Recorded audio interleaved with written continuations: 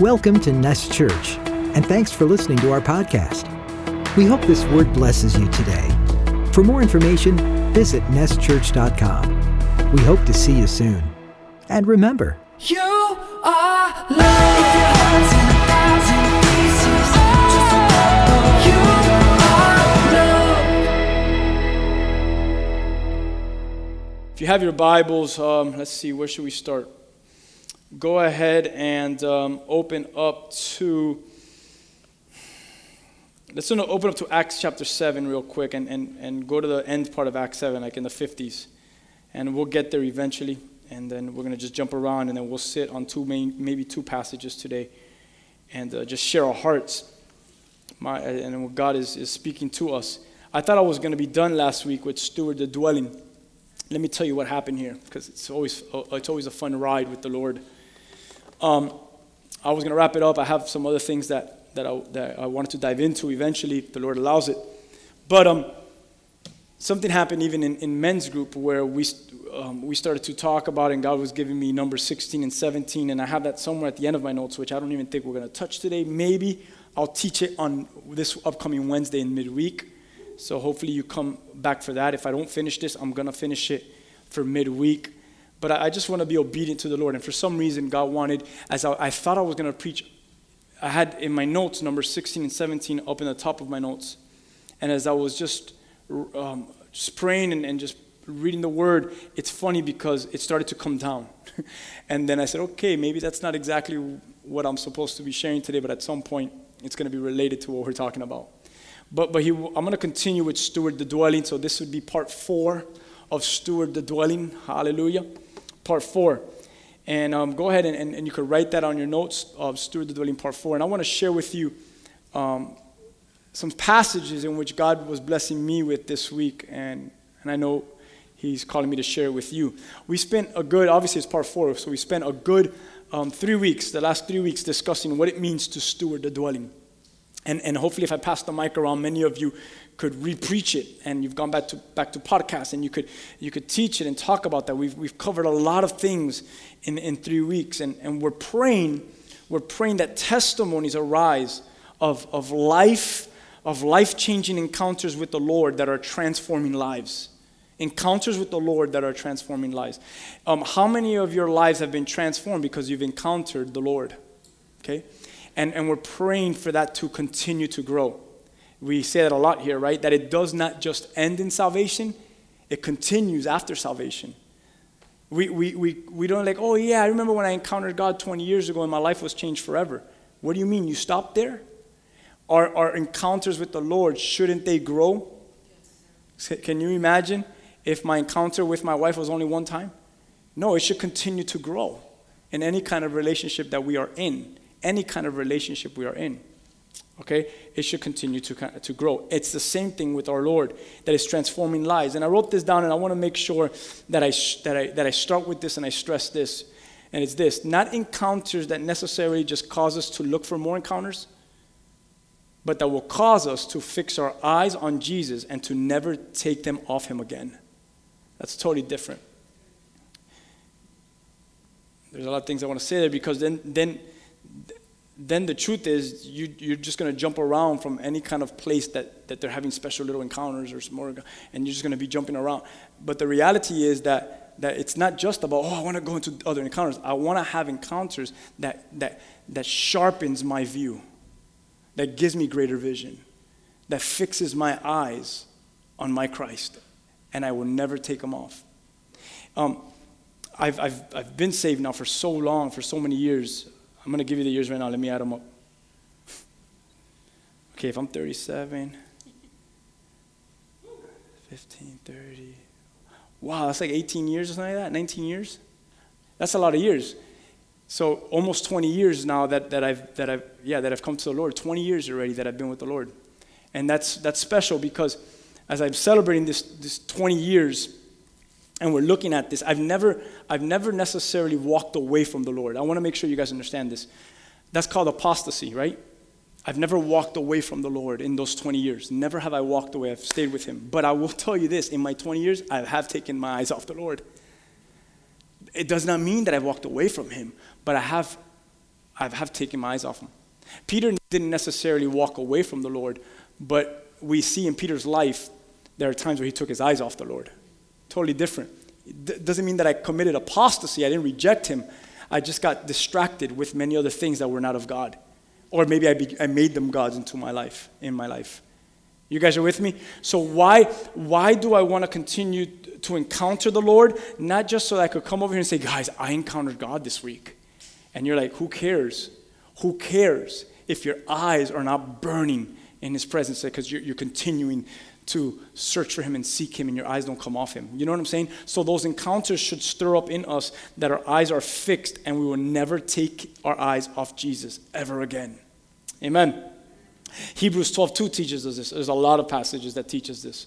But in Hebrews 12:2, the Passion says it this way. I'm going to read this whole verse, but especially the first sentence. I want to make sure you hear that part. It says this: we look away from the natural realm and we fasten our gaze onto Jesus, who birthed faith within us, who leads us forward into faith's perfection. His example is this: because his heart was focused on the joy of knowing that you would be his, he endured the agony of the cross and conquered its humiliation and now sits exalted at the right hand of the throne of God. What a powerful passage, Hebrews 12:2. We look away from the natural things, from the natural realm, from the things in which our eyes see physically, and we fasten our gaze unto Jesus, who gave us this faith anyways, who birthed this faith in us, who, how can I say this according to the context of what we've been preaching here for the last 4 weeks, who attached this branch to the vine. You guys are with me? He attached this branch, or he caused this branch to grow from his vine. And he did that, he started it. You know this stuff right here? He started it. And the Bible says that he is what? He will complete the work in which he started it. It's all so good. That's why when people leave the Lord and God started something, they're coming back. If they really knew the Lord, they're coming back. Why? Because it has nothing to do with you. He started it. He'll just keep hitting rock bottom. You're going to nail your face. You're going to come to the floor. But he will cause you to have encounters. I don't care if you're drunk in the middle of the night. God can still speak because he is greater than alcohol. And he'll wake you up in oh my God, I think I'm drunk. Yeah, but he just made you clear for a couple minutes so he could speak it to you. He'll do whatever he can. Why? He started it. And he's going to finish that which he starts. How many of you could give God some praise for that? He started this mess of my life. He started this mess in my life. So when I stray a little bit, when my eyes are taken off, he started this. He started it. I couldn't do anything for salvation. He did it he started it. And that's what he wants, that we would fasten our gaze onto him. He started this and he wants to grow that and deepen that. It's the same as Stephen. Think about Stephen for a moment. Acts chapter 7, I told you to turn there. It's the posture of Stephen as we see it. Let me give you a quick summary. He's at the end of his life. Stephen was just a normal church member, minding his own business. And one day the apostles came and said, we're tired, we're busy, we are doing too much stuff. So this is what we're going to do, church. I need all of us to get together. Let's do a little vote here. And I want you to pick 7 men. And out of the 7 men, men of good reputation, men who are full of the Holy Spirit, men who are full of faith. And they said, all right, we got 7. And one of them's name was Stephen. And Stephen's like, I've been chosen for what? You've been chosen to serve the church now. You're called to be a deacon, so on and so forth. He was going to be a slave. I love that men full of the Holy Spirit were called to be slaves to the church. We think because we're full of the Holy Spirit, our church is great, right? But people think that because I'm full with the Holy Spirit, I should be up there and preaching alongside the pastor every once in a while, or I should be up there and leading worship every once in a while. Or being full with the Holy Spirit, actually, you should start ministering to the body and start serving. That's what we see in Acts. I love that in Acts, right? It kind of rebukes us. Because like, I'm full of the Holy Spirit. I want to do great things. And God's like, good, go wash their feet. And you're like, well, I wanted a different platform. What starts there? So Stephen was like that, right? He's just preaching to people. He's just serving the church.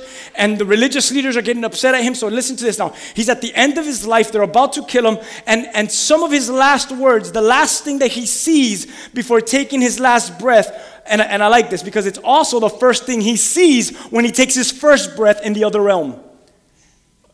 I need you to catch that. The last thing he sees as he takes his last breath is also the first thing he sees as he takes his first breath in eternity. And then I want to go into this. It's in verse 54, and I'm going to read all the way to 56, Acts 7. It says, when they heard these things from Stephen, the things that he was saying and doing, they were overtaken with violent rage, filling their souls, and they gnashed their teeth at him. We've gone over this so much time. But Stephen, overtaken with great faith and full, who does he sound like? Thank you. You are a faithful member, whoever said that. You said that? You are a faithful member here. He was full of the Holy Spirit. What else? No, I do that, but I get lost. Stephen, overtaken with great faith, full of the Holy Spirit. Listen to this. He fixed his gaze into the heavenly realm. Hebrews 12:2. We look away from the natural realm and we fasten our gaze unto Jesus. That's Hebrews 12. Acts 7, Stephen, overtaken with great faith, full of the Holy Spirit, he fixed his gaze into the heavenly realm. Notice, Acts 12:2, not the natural realm, but Stephen fixes his eyes on the heavenly realm. And he saw the glory and the splendor of God, and Jesus, who stood up at the right hand of God. And verse 56, Stephen says, look, I can see the heavens opening, and the Son of Man standing at the right hand of God to welcome me home. I shared this in a revival a couple weeks ago, and I said, did you catch anything specific about that? Did anyone catch it? The Bible says that Jesus sits at the right hand of the Father. But at this moment, Jesus is standing before Stephen. Welcome home. Stephen's life made Jesus stand.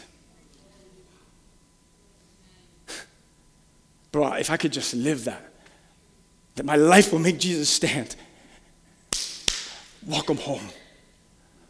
Like, that's mind-blowing because he sits at the right hand of the Father. Well, not in Acts 7. In Acts 7, Stephen is at the end of his life. He's being stoned. He's being killed. He's about to go into eternity. And the Lord gives him a flash of, look where you're coming. As he's ready to take his last breath, he says, wait, before you throw the first rock, or before you throw me over the cliff, or before you roll me into a hole and throw this rock on top of you, whichever kind of form of stoning they used, before you do this, I need to make sure you understand this. I'm looking into the heavenly realm, and it's opened up, and it's welcoming home, and there is God the Father, and standing next to him is Jesus Christ, the one whom you persecuted.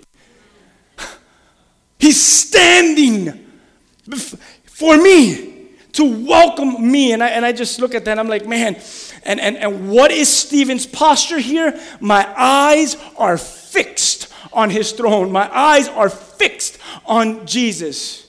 It's not what Hebrews 12:2, not on the natural realm, but it's fastened upon Jesus. The gaze is on Jesus. He's overtaken by that. And that's what I feel like Steward the Dwelling is all about. Steward the Dwelling, listen to this, has so much to do that for the rest of your life, you should write this in your notes, you would fix your gaze into the heavenly realm and see the glory and the splendor of God and Jesus right there, who would stand up at the right hand of God to welcome you home. And I'm going to make sure I say this. And it's not just at my death, but imagine with every breath on earth taken, he's welcoming me home into his presence, because we teach here that home is where his presence is. So imagine that the Lord shows us that I'm standing for you. I'm standing before you to welcome you into the presence. I'm welcoming you home. Not just an exit into this world, but an entrance into my world. An open door system here, where we think it's always closed for us.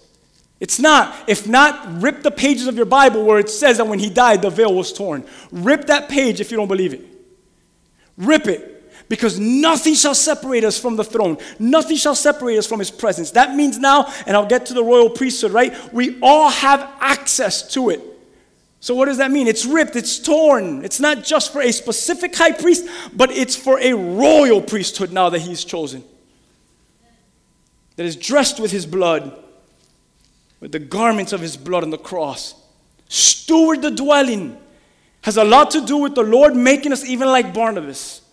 A good man, full of the Holy Spirit, and strong in faith. Steward the Dwelling has much to do with what Paul writes. You should turn there. It's going to be good if we read it together. Philippians chapter 3. Forgive me if I'm not reading from your translation. I love the way the Passion puts Philippians 3. And I'm going to start off in verse 9. Philippians 3:9.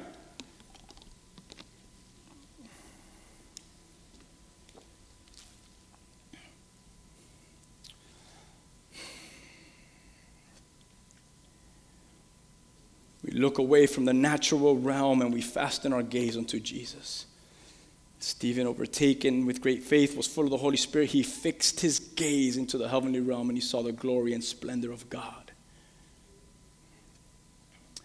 I want the Bible. I want to write a new scripture in it. Don't come over here and say, oh, the Bible says no one should add and take away. That's not what I'm talking about, but I want to add something new. Rigo Figueredo looked up into the heavens and his eyes were gazed upon Jesus. And why not? Why can't I say that for myself? Huh? It's all right. All right, Philippians chapter 3, let's go to verse 9, and steward the dwelling as much as it has to do with Hebrews 12, as much as it has to do with Stephen at the end of his life, as much as it has to do with even Barnabas as we preached, 3 to 4 weeks on him. It also has to do with Paul's writing here, Philippians 3, as the Lord was bringing this passage to my attention. Listen to this. In verse 9, I'm going to read the A part of it, then I'm going to jump in from 10, and I'll probably finish all the way to in verse 16, 10 to 16. Listen to this. He starts off in this passage that I'm reading with, my passion is to be consumed with him and not clinging to my own righteousness. That's a beautiful starting point there, but I don't want to focus too much on that. I want to start off in 10, but I just love that part. My passion is to be consumed with him and not clinging to my own righteousness. I'm wondering if when we look at Stephen's life, I think verse 9 defines his life very well. Where Stephen is consumed with him and he's not clinging to his own righteousness. Instead of giving wait, don't kill me. Let me give you 5 reasons why I don't think you should kill me. They're about to kill him and he says, let me tell you what I'm seeing in heaven here on earth. Why? It wasn't even about his own righteousness. He was consumed by him. To the point of his death, he's still speaking about the glory and what he's seeing in the heavenly realm. Verse 10 says, let me just read through it. And I continually long to know, it's so good, the wonders of Jesus more fully and to experience the overflowing power of his resurrection working in me. I will be one with him in his suffering and I will be one with him in his death. 11. Only then will I be able to experience complete oneness with him in his resurrection from the realm of death. I admit that I haven't yet acquired the absolute fullness that I'm pursuing. Anyone there yet? Are we there? I admit that I haven't yet acquired the absolute fullness in which I'm pursuing. If you have, that's good. That's good. I don't know how you've done it. It's good. I don't know how. But here's Paul, and he's like, I have to admit this. I haven't acquired the absolute fullness that I'm pursuing, but I love this. But I want to add that, right? Still, but I run with passion. Verse 9, my passion is to be consumed with him and not clinging to my own righteousness. Verse 10, verse 11, 12. What a mess I am. I'll keep running. Here we go. My passion, verse 9, is to be consumed with him. Verse 12, but I admit that I haven't taken in the absolute fullness of what I'm running to, but I will run with the passion that I started off in verse 9. I will run with passion. Where are you running to, Paul? Everyone say, where? Paul, where are you going? Where are you running to? Tell us where you're going. I just thought about Forrest for a moment. He was running and he blew up because people just wanted to know where Forrest was going. And he became like this. You've seen the movie, whatever. It was dumb. Let's not even go into that. He was, what are you doing? I'm just running. But Paul, everyone wants to know where someone's running. Where are you running to? Where are you going? And he says this. He says, I admit, I haven't gotten it there, but I'm running with passion. I see that. I see you're into his abundance so that I may reach the purpose that Jesus Christ has called me to fulfill. And I love this part. And wants me to discover. There's something in Christ that is still calling us and calling us and calling us to steward the dwelling, because in steward the dwelling, bunch of vine dwellers, there is much more to be discovered of Jesus Christ. We can't separate ourselves from the vine, because separation from the vine causes you, what? To separate yourself from discovering Jesus. We can't just stop discovering him. Let's discover more of him. What do I have to do to discover more of him? Keep steward the dwelling. What do you mean? Let the branch grow deeper in the vine. And what? And the gardener would be pleased with that branch, will prune the branches that he has to prune, and will rip off the branches he needs to rip off. What is Paul saying? I haven't gotten there yet. I haven't received it all, but I'm still running for the things that he's calling me to, that he is calling me to discover. I haven't attained it all, but shoot, I haven't stopped running. Many of us, because we haven't attained, we just think that the automatic thing to do next is, well, then I'm going to stop running if I have not attained yet what I've wanted. No, that's not how it works. We keep running. Why? Because there's discovery as you go deeper. There's discovery on the other side of that run. What do I do then? Run with passion. Where? I don't know, to Jesus. Run with passion to him. Don't run my run, because then you're following my run. And you follow man. Don't run his run. Don't run her run. Don't run anyone's other run. Run your run with passion. Why? Why? Run your own run. Praise God for the runners that are next to us. But we are what? Stewarding. What does stewarding mean again? We are now responsible for it ourselves. Responsible for what? I'm running my race alongside others, but it's my race to run. Well, Lucho didn't make it, God. He tripped in lap 56, and we almost made it. And God says, well, this isn't about Lucho. His race is his race to run. And thank God that you had him for those 56 laps. But just because he stopped at 56 doesn't mean that you weren't called to do 57. You run your race. Where? With passion. To who? To Jesus. To what? To fully discover the things he wants you to discover. He's called me to fulfill and what he wants me to discover. Let's keep reading. 13. Amen? I don't depend, verse 13, on my own strength to accomplish this. What a cool thing to say as a runner. I'm running, but as I'm running with passion, I don't depend on my own strength to accomplish this. However, I do have one compelling focus. I forget all of the past I have fastened, and I fasten my heart to the future instead. How many of you have run, and in running, it has, I'm going to use proper language, it has stunk in the past? Like seriously, any runners? Any ex-runners? Granda's here, he's a runner. Love you, bro. I didn't get to say hi last Sunday. Runners. Running stinks for me. My buddy Roger's here, his shins, running stinks for him, I know it does, and running stinks for me. But Paul says, I don't depend on my own strength to accomplish this. However, I have this one compelling focus. I forget all the past. What is that? All the past running experiences. And I fasten my heart to the future instead. Listen to verse 14. I run straight now. I run straight for the divine invitation. Do you know that Paul was running one time? But he was running the wrong race. He was running the Pharisaical race. He was running in Jerusalem. And every single person that he saw that was of the way, that's me and you, Christians, he would persecute them right then and there. Stephen, that we just read in Acts 7, was one of the men that Paul persecuted. How do I know that? Because the men that killed Stephen took off the clothes and put them at Paul's feet. That was a sign of he is the one in charge. And the man that we put the clothes on his feet is the one who has brought the orders. It was a young man named Paul.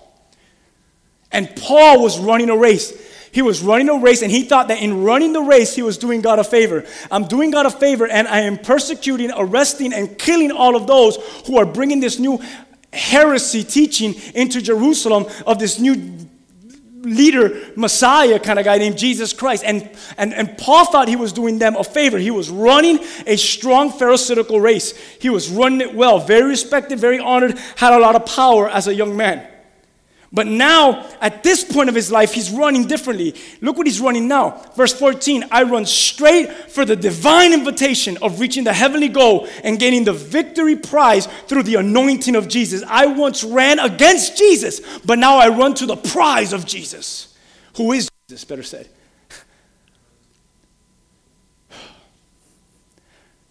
Man, I know there's a brother in here. I know there's a sister in here that has ran a race, but you've ran it against Jesus. And God called you today And this is crazy stuff. Now you run it for Jesus. That's what Paul is doing here. I'm running it now.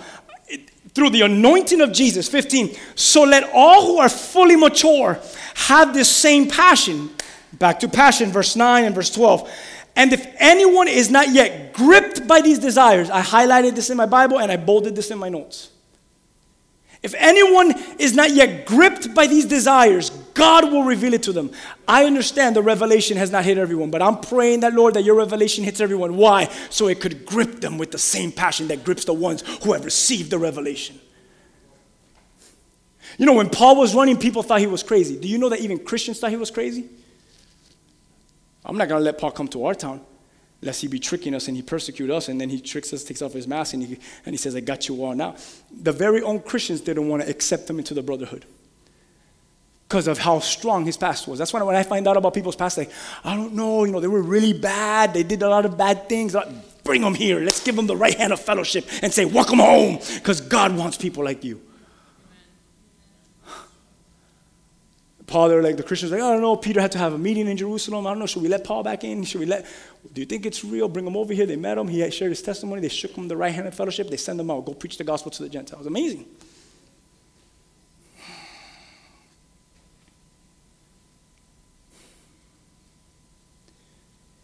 So let all who are fully mature have this same passion, that if anyone is not yet gripped by these desires, do not raise your hands, but I'm praying that for all of us. Let us all advance together. I love that. We're all running our own race, but yet we're running together. Only the Bible could do things like that. Let us all advance together to reach the victory prize, following one path with one passion. Everyone say one path. Everyone say one passion.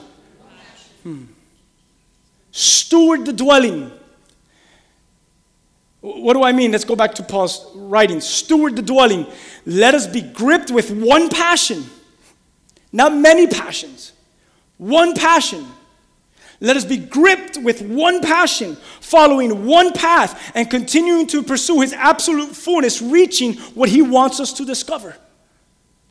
Let us be gripped with one passion. Man, I hope you guys got this like I got this in my kitchen table while I was typing this.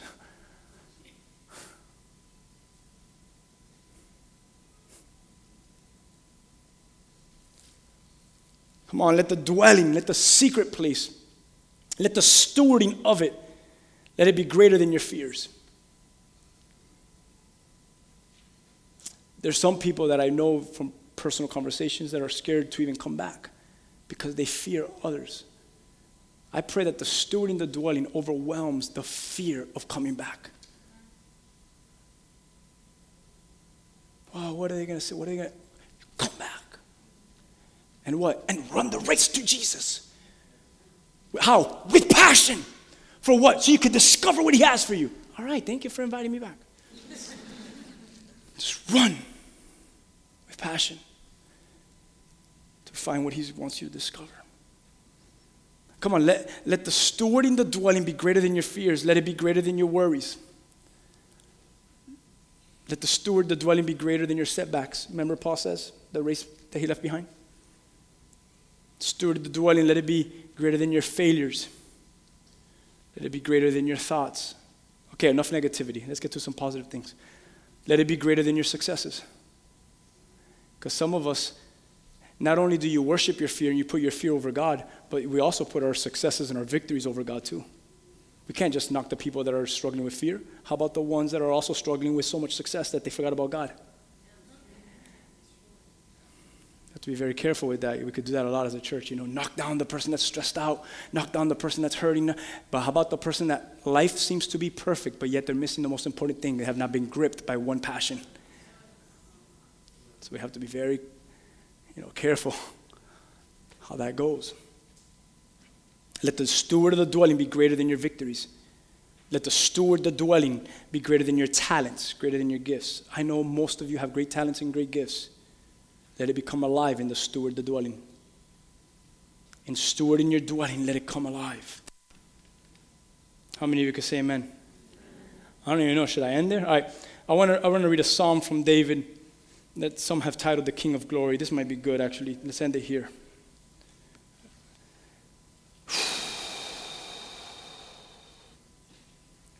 Steward the dwelling. Be gripped with one passion. Steward the dwelling. Not encounters to have more encounters, but encounters that will fix your eyes on Jesus to never take them off again. Steward the dwelling so that you could fasten your gaze onto the Lord. Steward your dwelling. What else do I have to repeat? Steward your dwelling so you could be gripped. Steward your dwelling so that you could run, not with your own strength to accomplish whatever you're running in the Lord, but that you could steward the dwelling so that you could run, so you could forget about everything that's from the past, and you could fasten your heart to the future that's in front of you. What is that? The discoveries that are before you.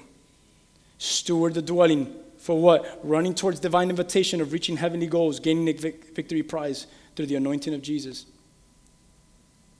If I ask any single one of you after this service and tomorrow and the next day and Wednesday when you come to midweek, what is the vision for your life? I hope it's Philippians chapter 3. Can I share personal stuff? He listens to our podcast and he won't get offended. It'll bless him. I shared this with some of you guys in one-on-one meetings just to share my heart, but the name obviously will go unsaid.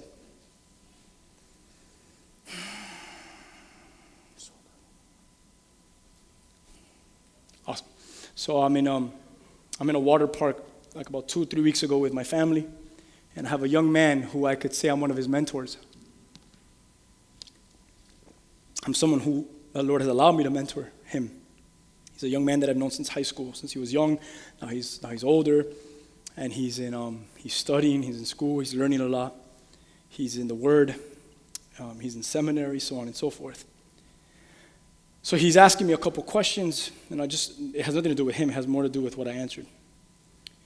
And out of nowhere, he just throws a curve, and he says, bro. He's from Miami, right? When you say bro, you know he's from Miami. I give it away, he's from Miami. Bro. You know he's not from Arkansas or Nebraska when you say bro. He says, what's the long-term vision for Nest Church? It's a great question. And then he writes, just out of curiosity. The cool thing about that, I didn't have to think about it. I knew it right away. I just wanted to know how I should write it, you know?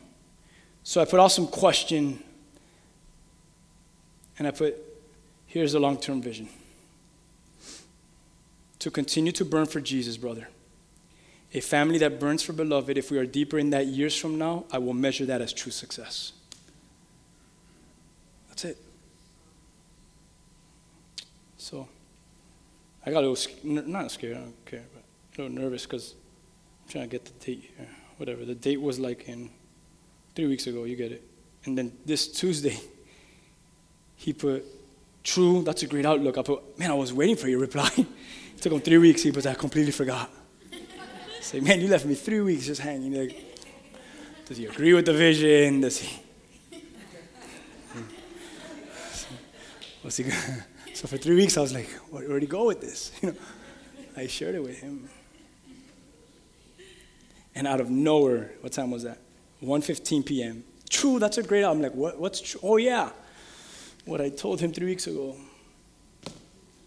I feel like if you asked Paul, what's the vision for every church you plant? I feel like Paul might say something like this. My vision for the church is that that their passion would be consumed with him and not cling to their own self-righteousness. That they would continually long to know the wonders of Jesus more fully and to experience the overflowing power of his resurrection working in me. That they will be one with him in his sufferings, and because I was very relevant in this side of the world, and one with him in his death. Only then will they be able to experience the complete oneness with him in his resurrection from the realm of death. That they would understand that though they have not acquired absolute fullness that they're pursuing, that they would continue to run with passion into the abundance, that they would reach for the purpose of Jesus Christ that he's called us to fulfill and wants to discover for the church that I'm planting all over the world. That they don't depend on their own strength to accomplish this, but that they would have one compelling focus to forget everything from the past and fasten their hearts to the future instead. That they would run straight for the divine invitation of reaching the heavenly goal and gaining the victory prize through the anointing of Jesus, so that all of them would become fully mature and have the same passion. And if any of them is not gripped, that they would be gripped by the same desires, that God will reveal it to them, and that they would advance together to reach this victory prize following one path, which is one passion, Jesus Christ. That's my vision for the church. I answered a little bit shorter. Steward the dwelling, let us be gripped. Everyone say, let me be gripped. All right, Psalm 24. We'll read it real quick. Here we go.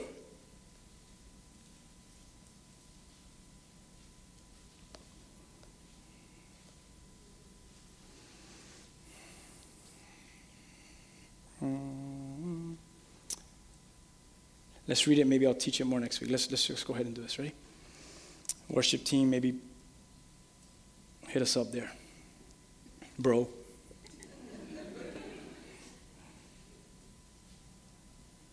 I'm surprised Miami hasn't made a church called like Bros Church, or you know what I'm saying? The Church of the Bros. I mean, we did Nest. It's close to it. What's in the nest? Bros. Bros and sisters. Bros and sisters. Hallelujah. Thank you, Lord. Psalm 24 is such a cool psalm. David is writing this and he's celebrating God's kingship. I won't teach it all today. But he's celebrating God's kingship, and as he's celebrating God's kingship, he's describing what we would call the Lord's enthronement. I'll describe that for a moment. Enthronement is when we celebrate a king who is being seated upon their throne. Especially like when a king is seated for the first time, it is when everyone comes from the city, from the town, from the village, and they appear to his enthronement. The king is taking his throne. So what David is doing is he's writing a psalm, and it's chapter 24, and he's basically celebrating God's kingship, and in doing that, he's describing the enthronement of God, that he sits on not a throne that was made for him. You know that thrones for kings on earth are made for them to sit on. But this throne is his throne. Like, it's always been, it's his throne. No one made that throne for him. It's his throne. So different. So different. We've been hearing the word ascend here a lot in our church. Our Israel trip was themed ascend, and many of us are wearing the bracelets. We have the shirt. Yoslang is wearing a nice ascend shirt right now. What a coincidence. And we've been hearing the word ascend here a lot. But the truth is, it shouldn't just be a theme to Israel. What a shame if it is. The theme ascend, it should, or maybe I should say it this way. The description of what that meant for our team that went to Israel. Jose is actually wearing it too. Forgive me. He went like that right now. He want to make sure that, no, just playing. But the whole meaning behind ascend, it should actually be the theme to our lives. Not just for a trip, but for our lives. I hope you guys could understand that. It should be the theme to our lives. And what I mean by that is that we would learn to daily ascend to the mountain of God. Run to it. When? How? Always. With what? With passion. That we'd ascend to the mountain of God. When? Always. Let's just read it. And then I guess this is a good way of saying come back next week and we'll get deeper into this, and then I'm going to go into some stuff on Wednesday, but this is good. It says, God claims, I'm going to read from Passion. God claims the world as his. Love that. Everything and everyone belongs to him. Man. He's the one who pushed back oceans to let dry ground appear. He plants firm foundations for the earth. Man, there's so much there. Verse 3, who then ascends into the presence of the Lord? New King James says, who may ascend to the hill of the Lord, the mountain of God? Who has the privilege of entering into God's holy place? Come on, answer that. Who? Who then? Who then has absolute right to walk into the mountain of God? You know that answer? Hopefully you get it. If you're in Christ, it's you. I'm going to go into that. Verse 4. Well, maybe this will give you a definition of who. Those who are clean, whose works and ways are pure, will define all these things, whose hearts are true and sealed by the truth, those who do not deceive, whose words are sure. Verse 5, they will receive the Lord's blessing and righteousness given by the Savior, by God, and they will stand before God, for they seek the pleasure of God's face, the God of Jacob. Then it says Salah, or it says pause. And you know what Salah means, or pause? Pause in his presence, or think about these things. As David writes this, he says pause, Salah. And the reader says, put down the writing and think about this. Who could ascend to the mountain of God? Those whose hearts are true, sealed by truth, who's not lifted up their soul to any idol, no one who has sworn deceitfully, those who never deceive, those whose words are sure, whose hearts are true. And it's pause and think about that in his presence. Verse 7, so wake up, you living gateways. I believe this so much for today more than it is for David's day. Lift up your heads, you ageless doors of destiny. Welcome the King of glory, for he is about to come through. Man, the gateways. I want to tell you that I don't think for once is David thinking about a future temple being built. And him walking in with the high priest, with the priest walking in with the Ark of the Covenant. And he's telling them, open the gateways, the old ancient ruins, open them. For the glory of God is coming through. The Ark of the Covenant where his presence reigns. I think that has to do more with us, believe it or not. Because we are the third temple. In which Psalm 24 says, open up. For he's about to come through, the King of glory. We'll talk about that. Lift up your heads, you ageless doors of destiny.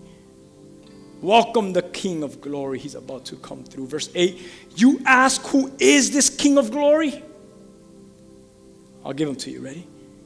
David says, he's the Lord armed and ready for battle. He's the mighty one, invincible in every way. He's a man of war. That's my God. He's a man of war. But he's also a man of love. So wake up, you living gateways, and rejoice. Fling wide your ageless doors of destiny.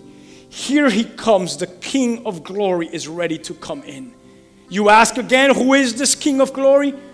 He continues and he says, he is the Lord of victory, armed and ready for battle, the mighty one, the invisible commander of heaven's host. Yes, he is the King of glory. Salah, pause and think about that.